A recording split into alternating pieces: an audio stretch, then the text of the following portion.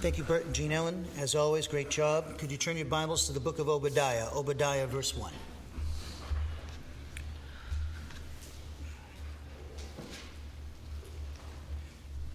Obadiah verse 1, only one chapter long. And we're going to continue our study of this fantastic book, which has a lot in it. We're going to be learning about divine retribution, the judgment of God, but also restoration, the restoration of the nation of Israel, and the millennial reign of Jesus Christ, all of which we'll be a part of. We also see that how God judges the nations, which is very apropos in our day and age, because we are concerned, those who are patriots, we are very concerned about the United States of America. And so this particular book, along with the rest of the minor prophets, they're like this. They tell in the Old Testament, they teach us how God rules the nations. And as we pointed out, he uses one evil nation to destroy other evil nations. Of course, we also studied in our study of Jude that all the nations are under the deception of Satan. He's the God of this world, as we pointed out many times. The whole world is under his power, and this is one of the reasons why we need to pray for the leadership in our country, federal, state, and local level governments, all different branches of our government, military, those involved in covert operations and all that stuff that we got going on in our country for the security of this nation. We should be praying for them. And we're right now, the United States of America, because of the presence of the church and a small remnant, or we call it the pivot, is keeping this country in the place it is as head of the nations right now. But we are losing. The pivot is not as strong as it used to be. And so God wants us to know what we need to do in relation to this situation, which is to live the spiritual life, intercede in prayer for our members of our government, and live out the gospel in our own lives and communicate the gospel to the non-Christian community when we get the opportunity. So we're going to be looking at today, in the first session, we'll be looking at Obadiah verses 5 and 6, which talk about the wealth of Edom will be plundered. And then in the second session, we'll note Obadiah verse 7. So as we normally do, we take a moment of silent prayer to ensure the fact that we're in fellowship with God, filled with His Spirit. And to do this, we take the moment of silent prayer to examine ourselves, and when we confess any sins to the Father, 1 John 1:9, He, God the Father, is faithful and just to forgive us our sins. In other words, He purifies us from each and every wrongdoing. We maintain that fellowship by obeying the Spirit who speaks to us through the Scriptures, which He's inspired, and that's when we're obeying the commands of Ephesians 5:18, to be filled with His Spirit, and Colossians 3:16, to let the word of Christ richly dwell in our souls. If there's anything that's bothering you, disturbing, or distracting to you, don't insult God right now, or at any time you should. Never be living in fear of anything. Cast all your anxieties upon the Lord because He cares for you. So with that in mind, with our heads bowed and our eyes closed, let us pray.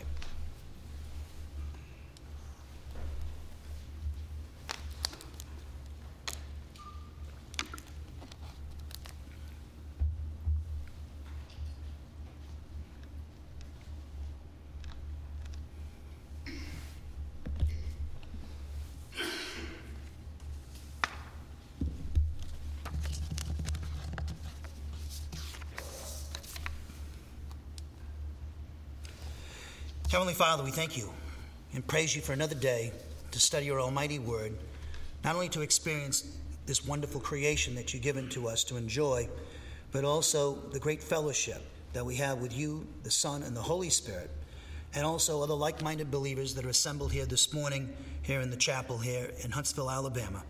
We just thank You, Father, for bringing us all together. I thank You for everyone here this morning, and those who might be listening to these broadcasts, these services through our various websites and podcasts and media platforms that You've given to us. I just thank You for the freedoms that we have in this country. Father, I lift up our president, the vice president, and the cabinet and the family, the executive, judicial, legislative branches of our federal, state, and local governments.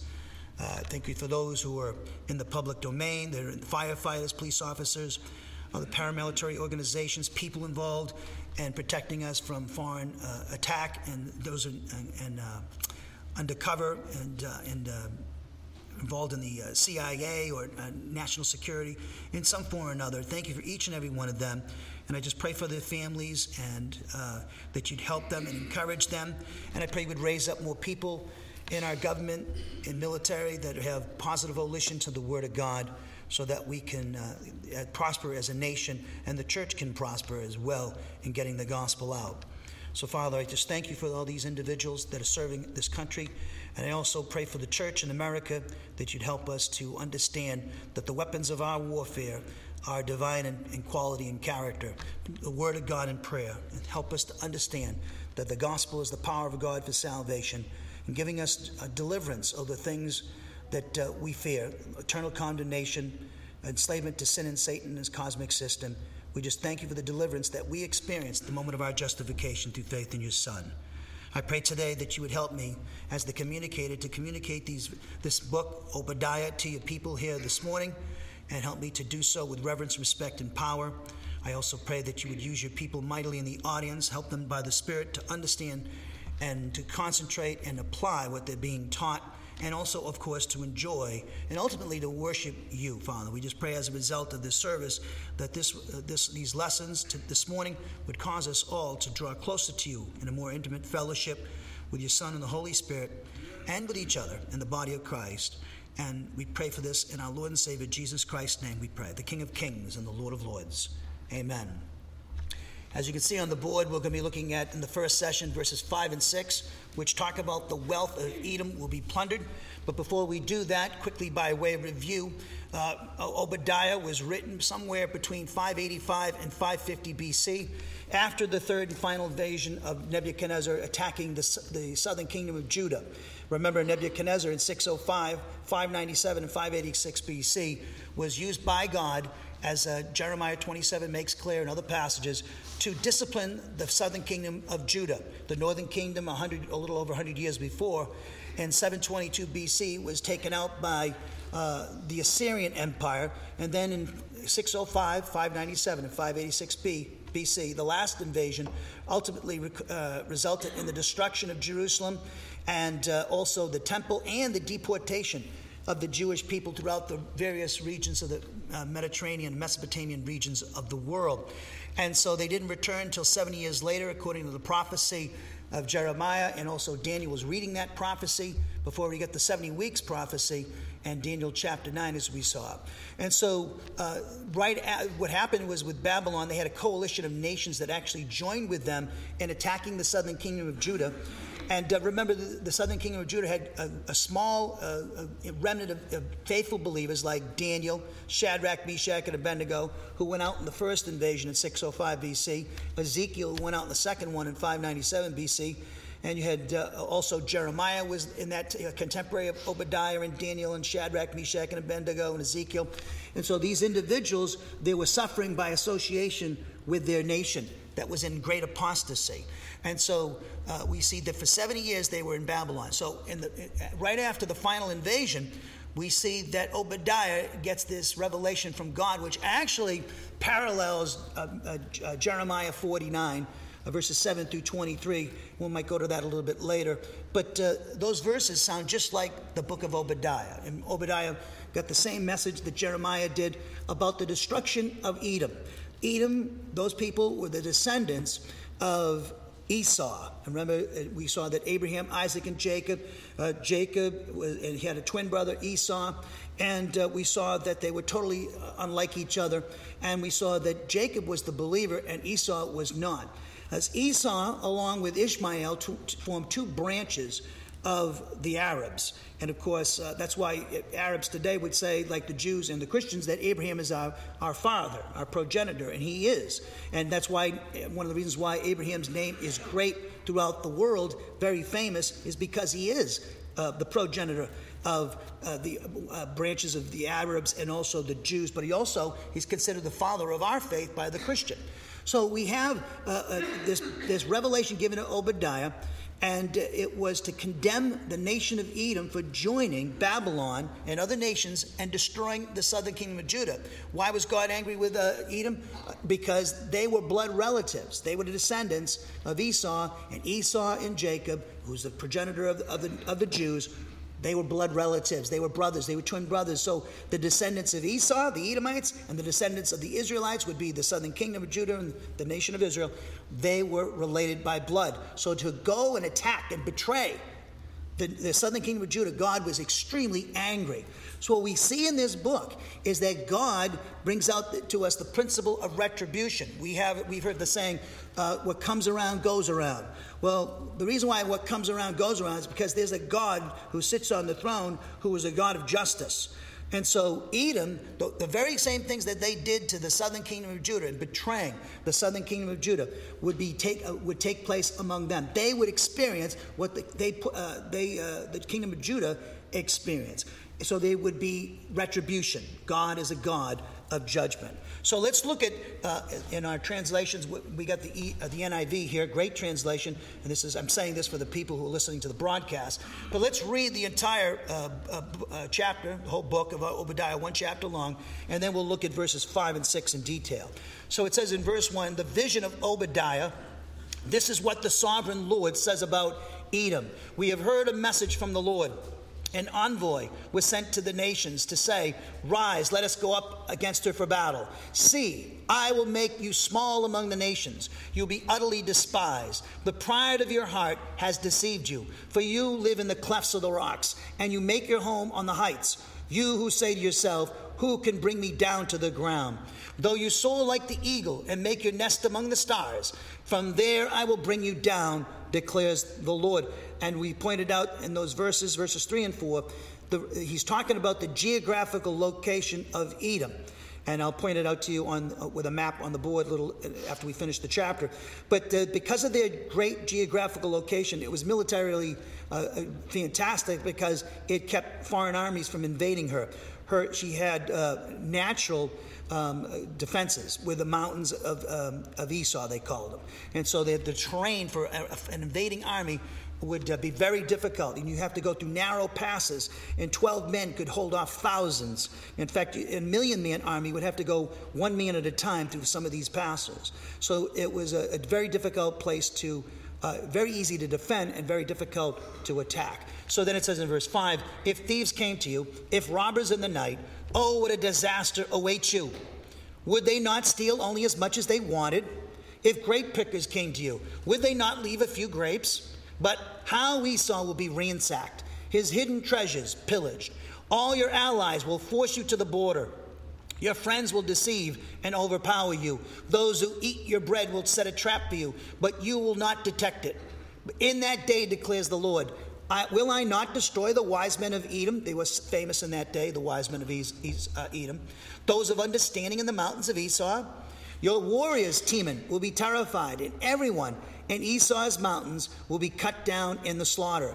Because of the violence against your brother, Jacob, you will be covered with shame. You will be destroyed forever. On the day you stood aloof, while strangers carried off his wealth and foreigners entered his gates and cast lots for Jerusalem, you were like one of them. You should not gloat over your brother in the day of his misfortune, nor rejoice over the people of Judah and the day of their destruction, nor boast so much in the day of their trouble. You should not march through the gates of my people in the day of their disaster, nor gloat over them in their calamity in the day of their disaster, nor seize their wealth in the day of their disaster. You should not wait at the crossroads to cut down their fugitives, nor hand over their survivors in the day of their trouble. So verses 10 through 14, as we pointed out, give the charges of why God's going to judge the nation of Edom. You see this in the prophets of Israel.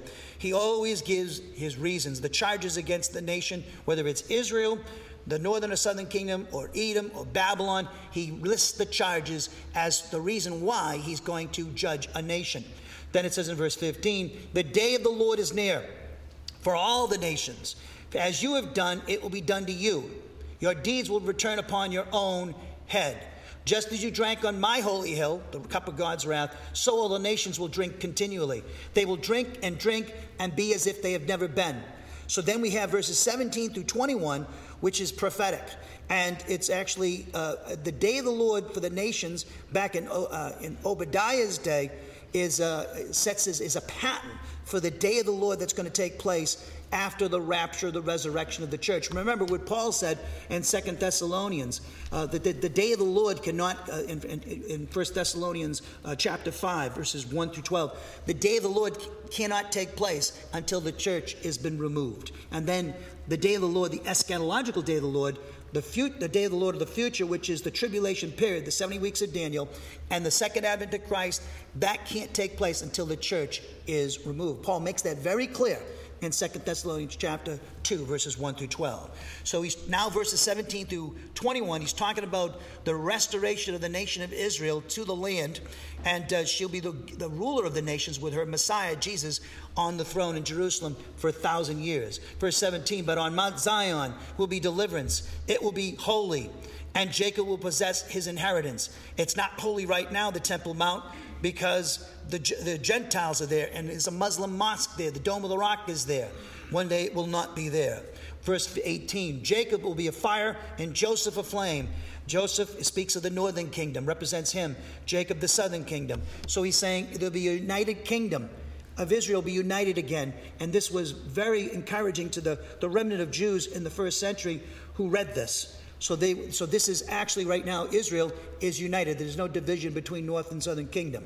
Of course, they're not regenerated, and they will be at the second advent. So then it says, Esau will be stubble, and they will set him on fire, meaning Israel will destroy Edom in the future, and Edom is represented here by Esau. There will be no survivors from Esau. The Lord has spoken. Now it's interesting if you read the book of Daniel chapter 11. I think I touched upon this when in the introduction of the book. Edom, like Israel, will be resurrected as a nation. Remember, for 2,000 years, the nation of Israel had no geographical boundaries or central government, so now in 1948 it became a nation again. Well, where's Edom now? Well, they were located in a place what we call Jordan today. And I'll show you on the map. And so Edom will once again be a nation during the 70 weeks prophecy, the 70th week of Daniel, the tribulation period. And they'll be destroyed by Jesus Christ and the remnant of Israel, believing remnant, during that time. So then it says in verse 19, people from the Negev will occupy the mountains of Esau, and the people from the foothills will possess the land of the Philistines. They will occupy the fields of Ephraim and Samaria, and Benjamin will possess Gilead.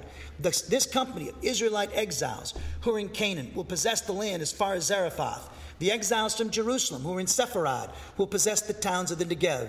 The Negev would stretch south of Israel today and go along the Mediterranean coast, all the way to Egypt.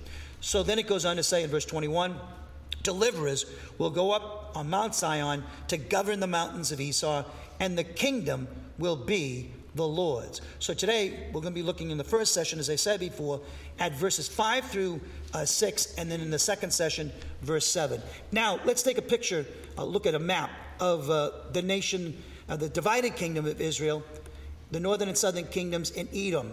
So we have here, let's see if I'll shrink it a little bit. So you have Judah. There's the kingdom of Judah, which was attacked by Babylon, again, in 605, 597, and 586 BC. Here's Edom to the south of it. Now, if you look at a modern map of today, that would be the kingdom of Jordan today, which is just right south of Israel today. Let me see if I can get my, if I could find it right here. There we go. And of course, while we do that, I'll blow it up for you so you can see it. Okay, so here's the modern boundaries and everything. So here's Jerusalem here, you can see. And I'll get myself a pen. Okay, so here it is, Jerusalem, and then you see there's Jordan, okay? And there's an arrow pointing to Israel here. So here's Jordan here. They're right here, right around here, and that's where they are today. Edom was located there, okay? That's where they were located. And it's interesting about Edom, they were not militarily themselves, they were not strong. They didn't need to have a big army, okay? But what made them strong is because they had very wise people in the government, but they also had tremendous geographical boundaries, natural defenses with mountains. So if you could see on the board, here's a picture of the view of Petra in the southern region of Edom. And so there's a picture of it. And if you were an army in the 6th century BC, and you were approaching this, it would be terrifying. One of the things is difficult is, and I brought this out before, logistically, it would be very difficult to support the army because where are you going to get the water?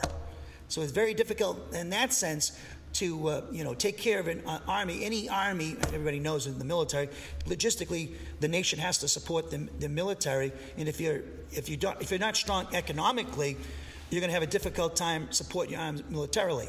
So, for instance, Clausewitz, I don't know if they study him in military college anymore, but he great book on war, and he said a nation's ability to wage war successfully is directly related to their economic ability, their prosperity. So the United States is, because it's so strong economically, it has been able to wage war successfully and be the strongest superpower in the world.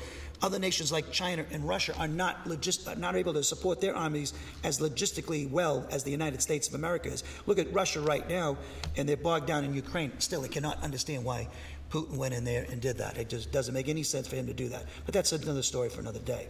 So here we have, maybe God wants him to destroy himself, that's why. So then we have the site of Selah, which is in the mountains of Jordan, Edom, in the Transjordan. And that is absolutely imposing.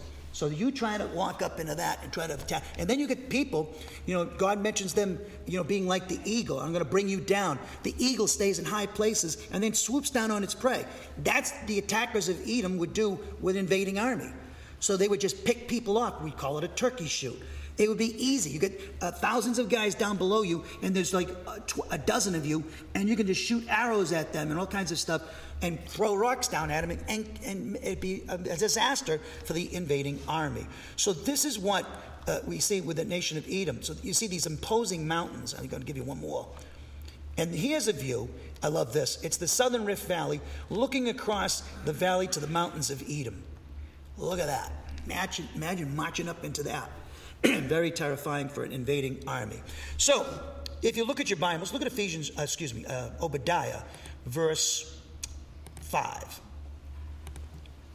So it says, if thieves came to you, if robbers in the night, oh, what a disaster awaits you. Would they not steal only as much as they wanted? If grape pickers came to you, would they not leave grapes? So this is a fascinating thing with Obadiah is doing. If I could, let me give you my translation of this exact same verse on the board. If thieves came to you, if robbers came during the night, would they not want to steal only their sufficiency? If crop harvesters came to you, would they not want to leave gleanings? Oh, how you will certainly be destroyed. So the phrase, if thieves came to you, is the pronosis of what we call an unreal condition, which is the pronosis that is presented as one that has not been and could not be fulfilled. Now, when I say presented as, that's because it's possible for a speaker to be mistaken or to lie. So what is relevant, people, for a condition being unreal is not the unreality of the event, but rather that the speaker refers to it as being unreal. So here in Obadiah, verse 5, the prophet is presenting what we call a hypothetical situation taking place among the Edomites. In fact, he's posing a rhetorical question to the Edomite people in order to make an emphatic assertion. And so he says here in the next rhetorical question, if robbers in the night, that's the next pronosis. That's also the pronosis of an unreal condition, which is a pronosis, again, that is presented as one that has not been and could not be fulfilled. So here, with this particular pronosis, the prophet is presenting another hypothetical situation to the Edomite people and the citizens of Judah that were in Babylon in order to make an emphatic assertion. Then it says, would they not only steal only as much as they wanted?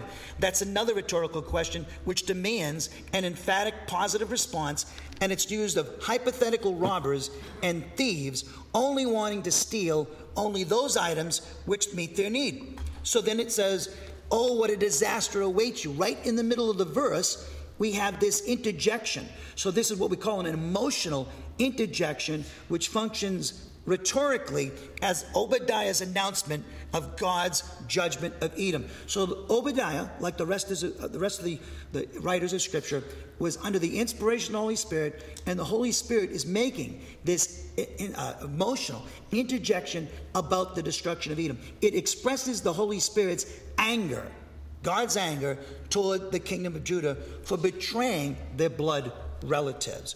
So then it says, if grape pickers came to you, that's also the process of an unreal condition. So here in Obadiah verse 5, it is presenting another rhetorical question to the Edomite people in order to make an emphatic assertion. And then it says, would they not leave a few grapes? And that is another rhetorical question which demands an emphatic negative response. So you could take all these rhetorical questions and make an emphatic assertion. So if you look at I'll turn it around for you. It says, if these came to you, if robbers in the night, oh, what a disaster awaits you. Would they not only steal only as much as they wanted? If grape pickers came to you, would they not only leave a few grapes? Of course they would. If thieves came to you, if robbers in the night, would they not only steal as much as they wanted? The thief is not going to take the whole house with him. He's going to take what he wanted and leave behind stuff. Well, what God's saying is they might leave, harvesters might leave some behind for the poor or whatever, and robbers will leave the rest of the house but take only what they wanted. But God's going to wipe you all out, clean you out. Going to clean the house. Edom is going to be destroyed, ransacked. It will never be the same again. I'm going to wipe you off the pages of history. That's what God's saying. So grape pickers, harvesters, and thieves, they leave behind things.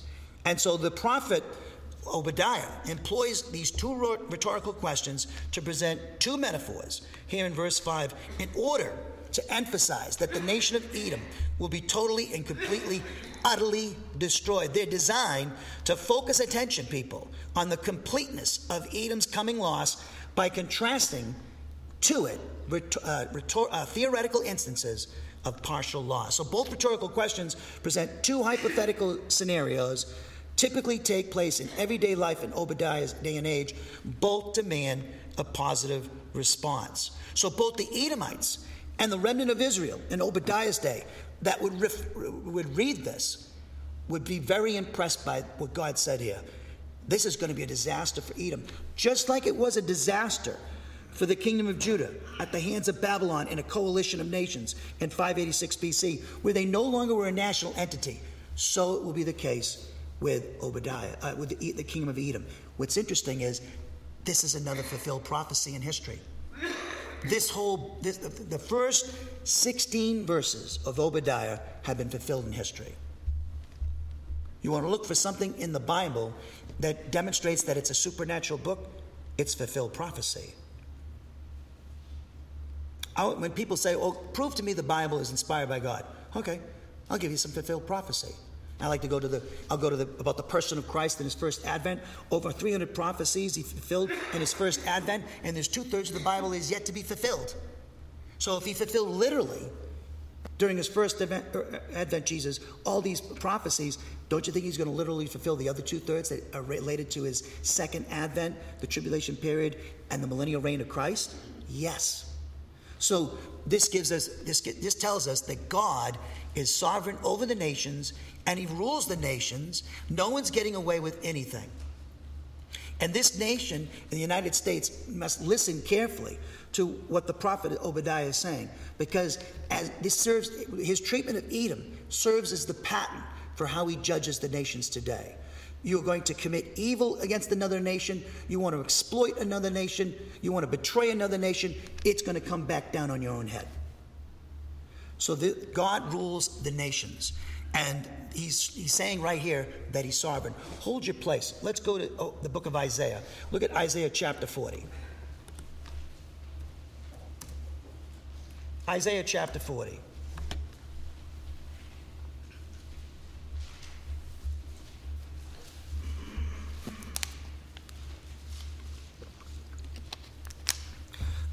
Isaiah chapter 40.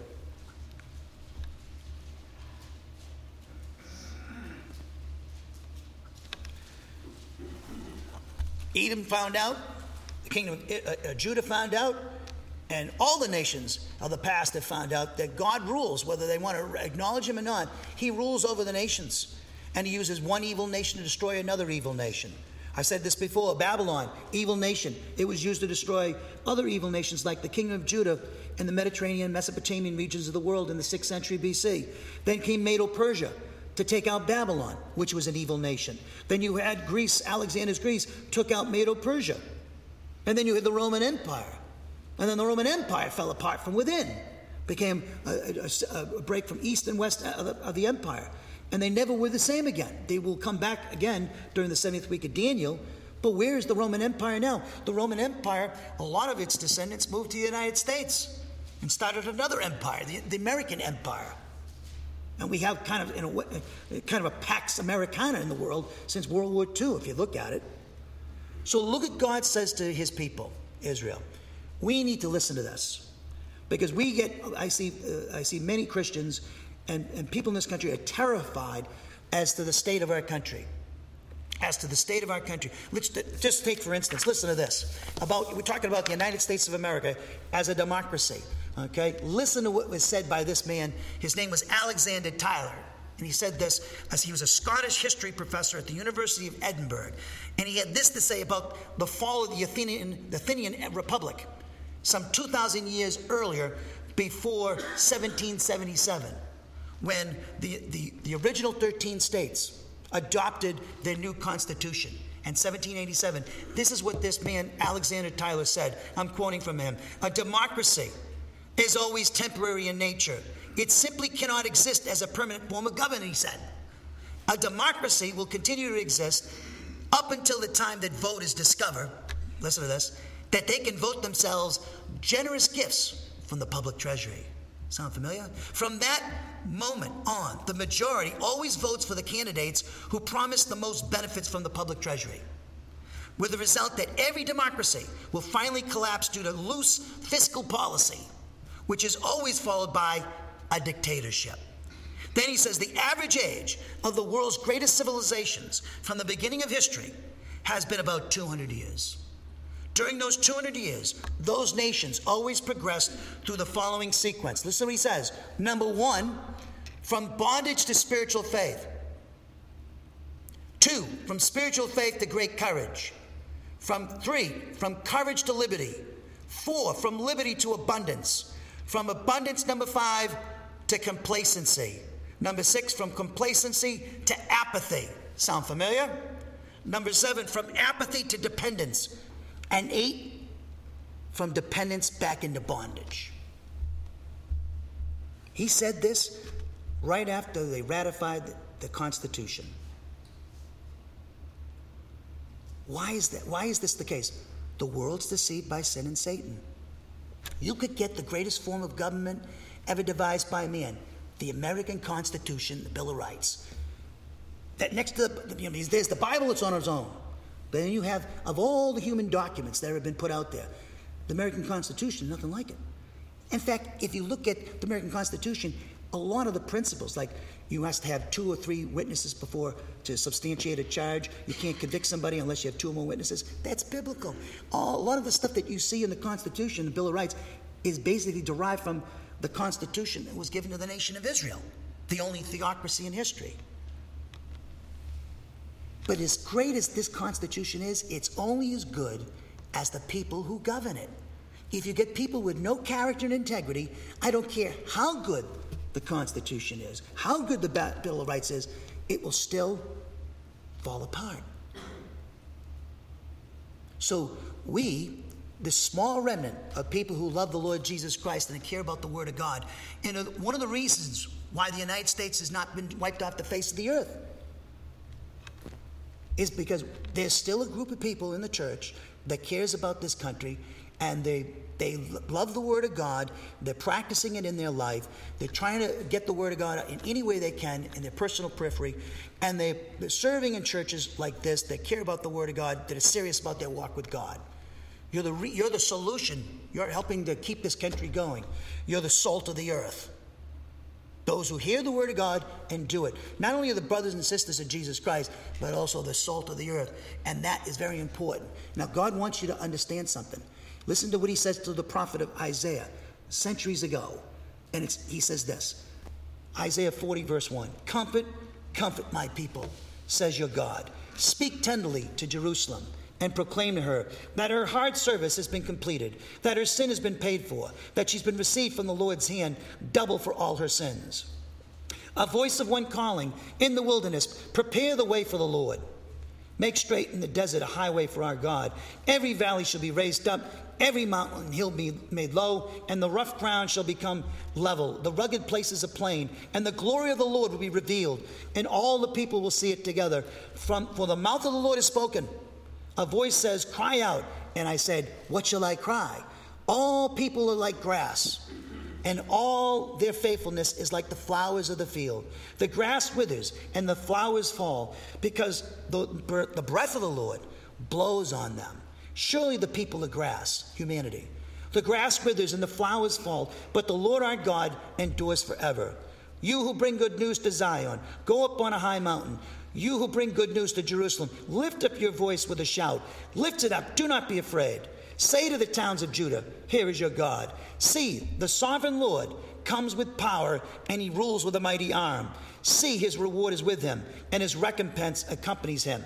He tends his flock like a shepherd. He gathers the lambs in his arms, and he carries them close to his heart. He gently leads those that have young. Who has measured the waters and the hollow of his hand, or with the breadth of his hand marked off the heavens? Who has held the dust of the earth in a basket, or weighed the mountains on the scales, and the hills in a balance? Who can fathom the Spirit of the Lord, or instruct the Lord as his counselor? Whom did the Lord consult to enlighten him, and who taught him the right way? Who was it that taught him knowledge? All these rhetorical questions saying, nobody taught him anything. Who showed him the path of understanding? No one. Surely, now look what he says. The nations, including our own, are like a drop in the bucket. They're regarded as dust on the scales. He weighs the islands as though they were fine dust. Lebanon is not sufficient for altar fires, nor its animals enough for burnt offerings. Before him, all the nations are as nothing. They are regarded by him as worthless and less than nothing. And then look what he says. Get your eyes off of civil leaders and political leaders to save you, to save this nation. Don't look at them to help you. Look to the one who sits on the throne that rules over these men and women. Look what he says here. With whom, then, will you compare God? To what image will you liken him? As for an idol, a metalworker casts it, and a goldsmith overlays it with gold, and fashions silver chains for it. A person too poor to present such an offering selects wood that will not rot. They look for a skilled worker to set up an idol that will not topple. Do you not know? Have you not heard? Has it not been told you from the beginning? Have you not understood since the earth was founded? He sits enthroned above the circle of the earth, and its people are like grasshoppers. He stretches out the heavens like a canopy and spreads them out like a tent to live in. He brings princes to naught and reduces the rulers of this world to nothing. History has recorded that is the truth. As I said many times before, where is Gaius Julius Caesar? Where's Adolf Hitler? Where's JFK? Where's Reagan? Where's Washington? Where's Lincoln? Where's Alexander the Great? Where are these great rulers of the past? There's only one that matters, right? So he's what Isaiah is doing. And you might say, how does this relate to our country and in our nation and what we're doing in the church? Listen to me. He was ridiculing, the Holy Spirit through Isaiah was ridiculing the people of the ancient world, and even those who were apostate in Israel, for their practice of idolatry. Okay? Now Americans and the people of the world practice idolatry today, maybe not to the extent that these people did in the ancient world, but don't we have our idols of money, materialism? Don't we have aren't our idols sports figures? It's amazing to me that we have sports figures like Tom Brady, and I love Tom Brady, right? But really, why are we revering them and the Kardashians and all these people in the entertainment industry as heroes? Like I grew up, Beatles, great musicians, but we made them idols? What were we thinking of? We were deceived. That's what we were thinking of. But people do it today. They make money, materialism, entertainers, sports figures. If you're going to make an idol of somebody, how about making an idol of a soldier that served in Afghanistan a couple tours? They made a sacrifice there, or fought in Vietnam when everybody was calling him a baby killer. Why not make those the heroes? Why are we paying the big money to those people who are entertainers? What do they entertain us? We get it all backwards. Why? Because we live in the devil's world. So God's saying to them, I'm the one. Don't go to your idols. Don't go to your idols to save you. Go to me. I'm the true and living God. These things, these gods that you have are false gods. And Americans have their false gods too. So look at it says in verse 24. No sooner are they planted. No sooner are they sown. He's talking about rulers. So think about our political rulers. No sooner do they take root in the ground that the Lord blows on them and they wither, and a whirlwind sweeps them away like chaff. To whom will you compare me? Or who is my equal, says the Holy One. Lift up your eyes and look to the heavens, who created all these. He who brings out the starry host, one by one, and calls forth each of them by name, because of his great power. He's the creator. And mighty strength. Not one of them is missing. Why do you complain, Jacob? And to the church today, why does the church complain? Why do you say, Israel, my way is hidden from the Lord? My cause is disregarded by my God. Do you not know? Have you not heard? The Lord is the everlasting God, the creator of the ends of the earth. He will not grow tired or weary, and he gives his understanding no one can fathom. He gives strength to the weary and increases the power of the weak. Even youths grow tired and weary, and young men stumble and fall. But those, like us in this chapel, who hope in the Lord, we have hope there means a confident expectation, a blessing. Christ is going to reign this earth, and if I am faithful in this life, I will be rewarded and reign with him. I'm going to be a part of the millennial reign anyways, but I'll have a part of the millennial government when Christ rules over this earth for 1,000 years.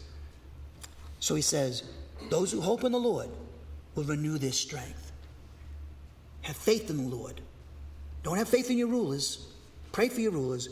Don't place your confidence on policies and social programs and the Republican or Democratic cause or whatever a libertarian, whatever your political cause is.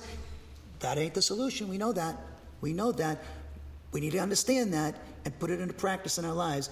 And I say this, when you get upset, here's how I know that Christians get upset. When your guy or gal doesn't get in, it's a tremendous depression. I can tell you the story. When President Obama got elected, a friend of mine, a Christian friend, he was freaking out because he believes in the Second Amendment, Constitution. He's scared to death that Obama's going to take all the weapons away. I said, will you stop? Who's on the throne? Okay? Now, they're trying their best to do that, but he's still on the throne, boys and girls. Stop worrying. That's what the devil would want you to think. He wants you to live in fear and freak out and not be rejoicing. God wants you, when you're rejoicing in the Lord and in the fact that he sits on the throne, he's the creator, he's our God, he indwells us, Father, Son, and Holy Spirit. When we do that, we're going to rejoice. If we believe that, we will rejoice. And that's very impactful. Because the world around us is terrified. They're terrified of war. It's coming. The greatest of all wars is coming, and we won't be here. When we're gone, that triggers it all. So they're terrified, and they should be. Imagine being without Jesus and not having a Savior and not having a hope for the future. When you die, it's like, well, I don't know what happens. That's like, how can you go to death and say, I really don't know what happens when I die? Or if you should be afraid of death because the God who sent his son to the cross for you is angry that you didn't trust in his son. And he's going to make you experience his wrath for rejecting his son. So the world lives with no hope. That's why they rely on people like political leaders, like when I was growing up, the Kennedys. And then Obama was a big one. And even the conservatives had their heroes. They had their Ronald Reagans, and they have their Dwight Eisenhowers and stuff. So everybody's doing the same thing as the other party. Each party's doing the same thing. They're trusting in their rulers. And when things go south and their person that gets in, they freak out. That shows you they don't trust in the God who sits on the throne that rules all these individuals. They're all accountable to him. So look, those who hope in the Lord, like you and I, will renew our strength. They'll renew our strength. They'll soar on wings like eagles. They will run and not grow weary. They will walk and not be faint. Now go back to Obadiah. Go back to verse 5, please.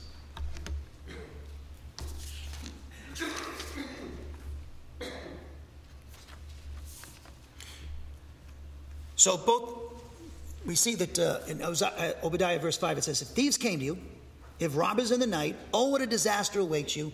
Would they not steal only as much as they wanted? If grape pickers came to you, would they not leave a few grapes? Now, we see here that the prophet Obadiah is using two rhetorical questions, and in order to emphasize that the nation of Edom will be totally and utterly destroyed.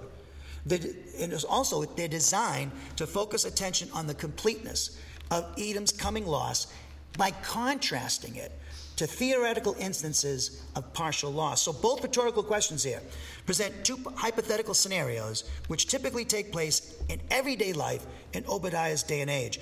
Both demand a positive response. Both demand that the Edomites and the remnant of Israel in Obadiah's day reflect upon their knowledge of what thieves would do if they broke into their homes, and what crop harvesters would do if they went into their fields to harvest their crops.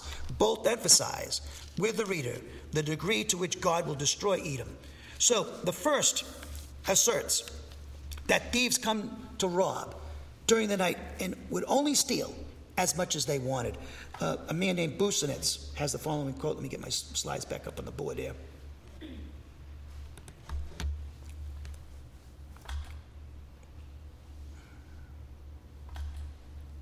So Busenitz, and I'll get my quote up here in a second here. Sorry about that.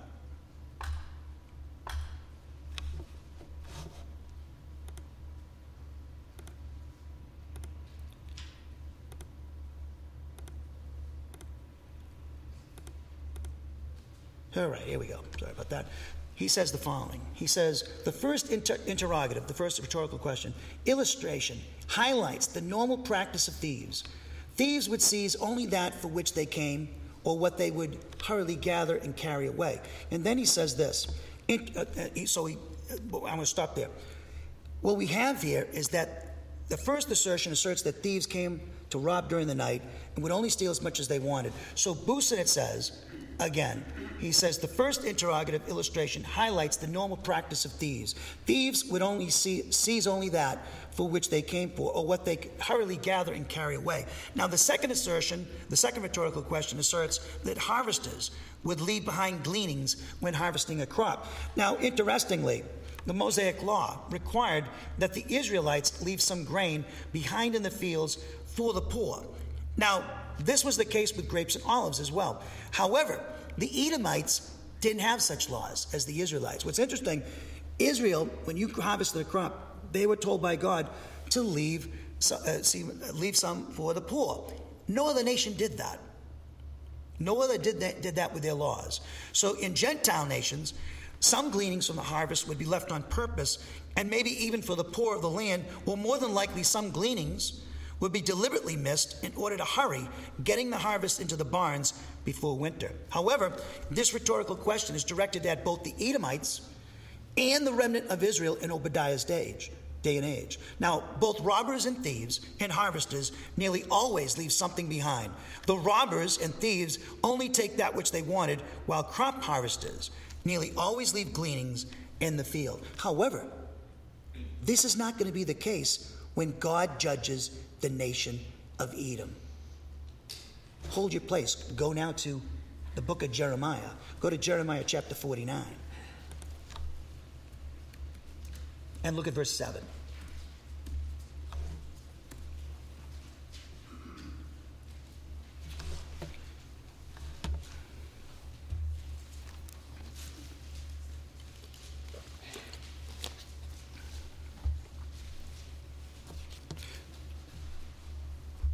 So what God's saying through Obadiah here in this book is pretty much said by Jeremiah as well. Look at Jeremiah 49:7. Concerning Edom, this is what the Lord Almighty says.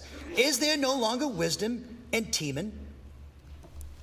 Is there no longer wisdom in Teman? Has counsel perished from the prudent? Has their wisdom decayed? Turn and flee and hide in deep caves, you who live in Dedan. For I will bring disaster on Esau, Edom. At the time I punish him. If grape pickers came to you, would they not leave a few grapes? Sound familiar? Yeah. If thieves came during the night, would they not steal only as much as they wanted? But I will strip Esau bare. I will cover his hiding places so that he cannot conceal himself. His children, relatives, and neighbors will perish, and he will be no more. So let's stop there and go back to Obadiah. So what Jeremiah says in that passage echoes what Obadiah is saying. They were contemporaries. Both of them are saying it because God's trying to drive this home to the Edomites, but he's also trying to give encouragement to the southern kingdom of Judah that was sitting in exile in Babylon. This is another principle about God. When he's judging somebody, he's also encouraging somebody. So, for instance, when we hear the word of God, some are getting conviction and some are getting encouragement. You're saying the same thing to the same group of people, but why do some people get convicted and other people are receive encouragement? Because one's disobedient and one's obedient. The one who's obedient gets encouraged. So we see that God wants to encourage the remnant of believers in the southern kingdom of Judah that were in Babylon, okay? And he wants to encourage them, but he also is telling Edom, here I come. You did this, and you had no mercy whatsoever. They were your blood relatives, and I am angry with you. There is a God in heaven that rules and judges. That's what he's saying to Obadiah and Jeremiah. There is a God who judges. And the implication for us, there is a God who judges. Putin will have to give an account. The ruler of China is going to have to give an account. President Biden's going to have to give an account. They all have to give an account. All authority comes from God, Paul says, Romans 13, 1-7. If that's the case, as we saw with Isaiah and Daniel chapter 2 as well, all the rulers are accountable to the Lord. He raises them up and brings them down. And that's encouraging.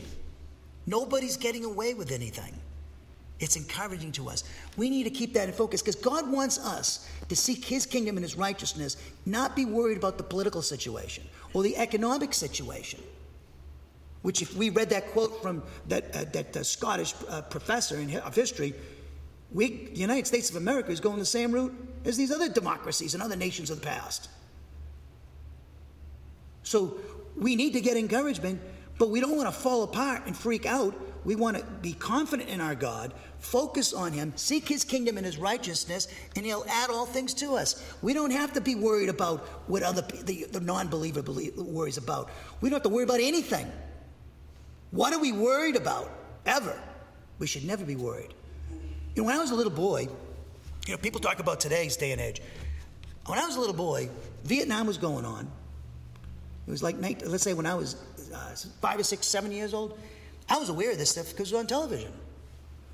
Wow. And in fact, my babysitter, when we lived in Franklin for a little while, and we lived right near a dairy farm. And I used to imitate the farmer and ride my little wagon around the house and pretend like I was him, but I remember this babysitter, handsome guy, and I remember he used to babysit a couple of times, and then my mother and my father were kind of upset one morning. And I said, "What's up?" And he goes, and I was asking, he said, "Well, so and so, he died last night, Christmas Eve. He was waiting to go home. He got a rocket mortar attack from the Viet Cong and killed him in his sleep." I mean, I hit home as a little boy. I was like, and I'm seeing this on television. It's like, I don't want to go to Vietnam. I was telling my father, I says, they had the draft. I don't want to go to Vietnam. I don't want to get drafted. He goes, and my mother goes, you get flat feet. You won't get in. My father goes, they got corrective shoes. You can get in. My father was like, and it was scaring the death out of me. I was like, holy Toledo, you kidding me? I was terrified. Then, I'd be reading up, Kennedy was dead by then, but I think Bobby Kennedy was still alive, 68. The Cuban Missile Crisis, I heard from the people, my parents and everybody, my uncles and everything, it was terrifying. Cuban Missile Crisis could have gone up, the whole thing. I could have been dead at 1 year old. I get nuked, In fact, I used to have recurring dreams for the longest time, and I'd be looking out my backyard of my parents' house, and a mushroom cloud would go up. And now, in the media, everybody's terrified because there's a mushroom cloud. You see on these, the mainstream media, they're talking about nuclear weapons, and you're seeing the mushroom cloud again. I'm like, oh, here it comes again. Everybody's just terrified. And well, they should be. They don't have Jesus, but we have a God that he knows about this situation. This country's been in worse situations than it is now in a lot of ways, when you think about it. But here we get to talk about war with China and Russia. It's terrifying for a lot of, especially the young people. Who do we go to?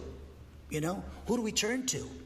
You know, and so the church, though, it's a great opportunity because we got the hope.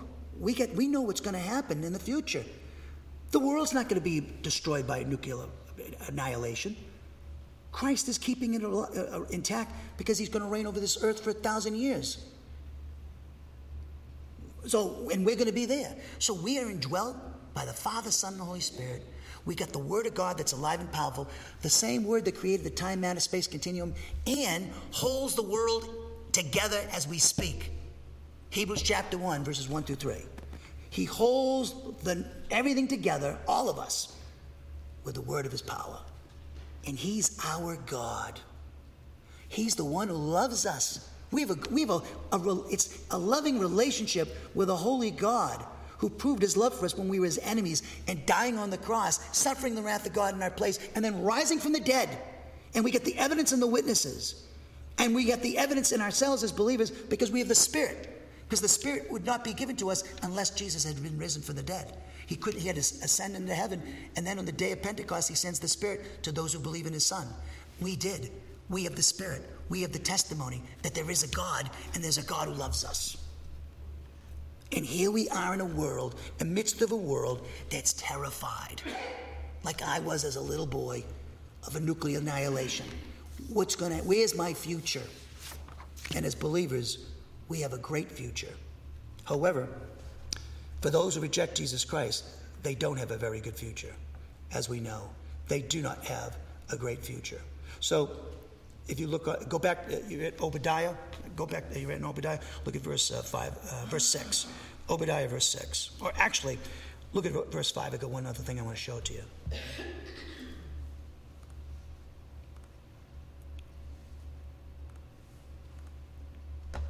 All right.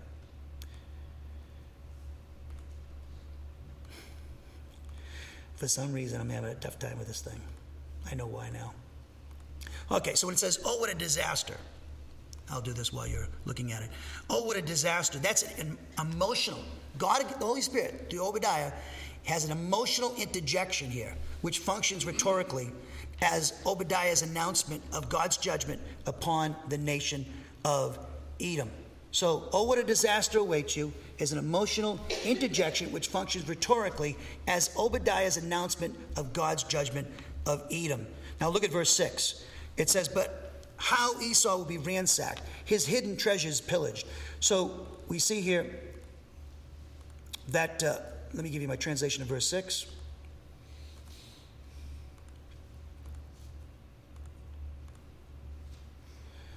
Oh, how the descendants of Esau will be certainly plundered. Their hidden valuables will certainly be ransacked.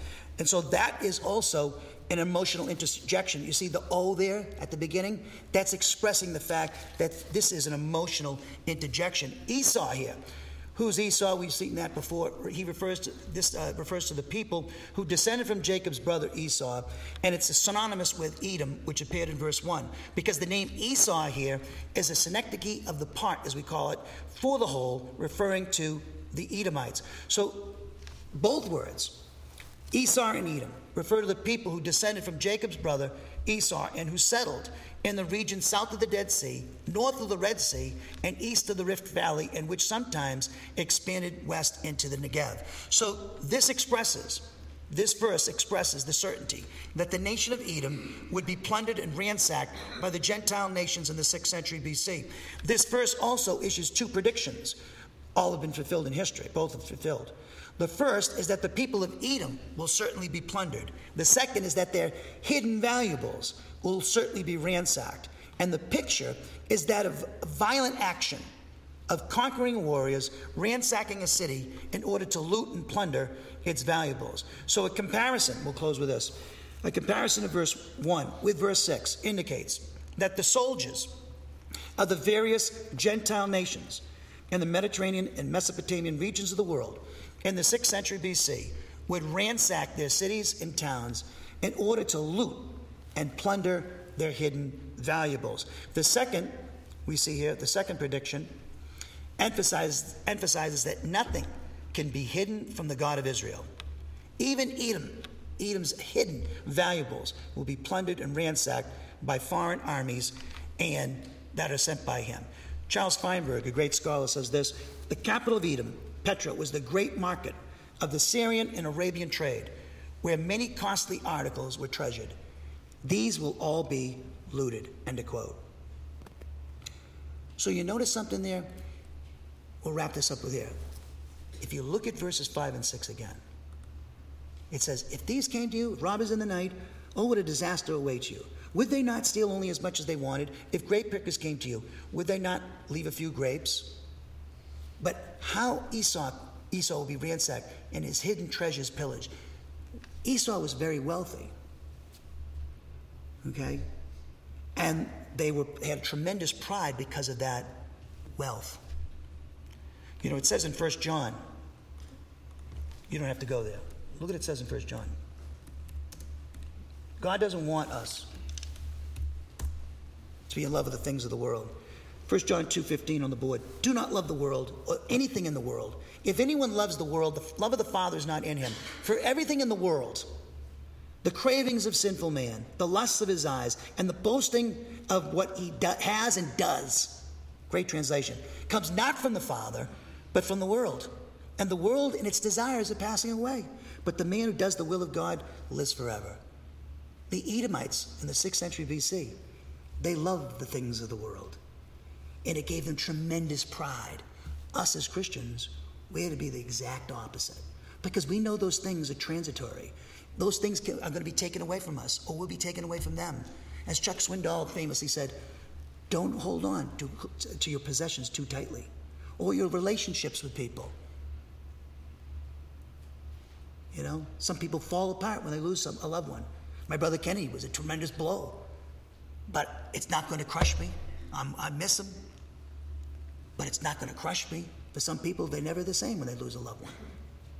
So we're not to hang on too tightly to the things of the world, and especially with materialism and money, because it can be taken away from us. Things could happen drastically. Just ask the kingdom of Edom. So it's a lesson for the people of this country to learn, the church to learn about what God did to Edom. It tells us what we should stay away from, because the very things that we don't want to be disciplined by God for doing the very same things that Edom did. You know, being proud and arrogant because of their tremendous geographical position and their military, their wisdom of their intelligentsia and the financial strength that they had. They trusted in those things to save them rather than the God of Israel. So we should learn the lesson, and if we're not doing it already, many of you I know are. And that's a great witness and testimony, and it's something that we need to pursue and keep doing and grow in our relationship with Jesus Christ and have confidence in the Lord despite the circumstances and rise above the circumstances, being an invisible hero, as we've been talking about. The world doesn't know who we are, but God does. The world might not think we're stars or heroes, but God does. And the elect angels and Satan and his fallen angels are not happy about that. Let's close in prayer. Father, we thank you for this time to study your word this morning in the first session. And I just pray, Father, that the Holy Spirit would do a mighty work. And struggling here in the first half, I just pray you would help me. The Spirit would use what I said to help them in their walk with you and encouragement of them from the message this morning. So, Father, I just pray for this in Jesus' name. Amen.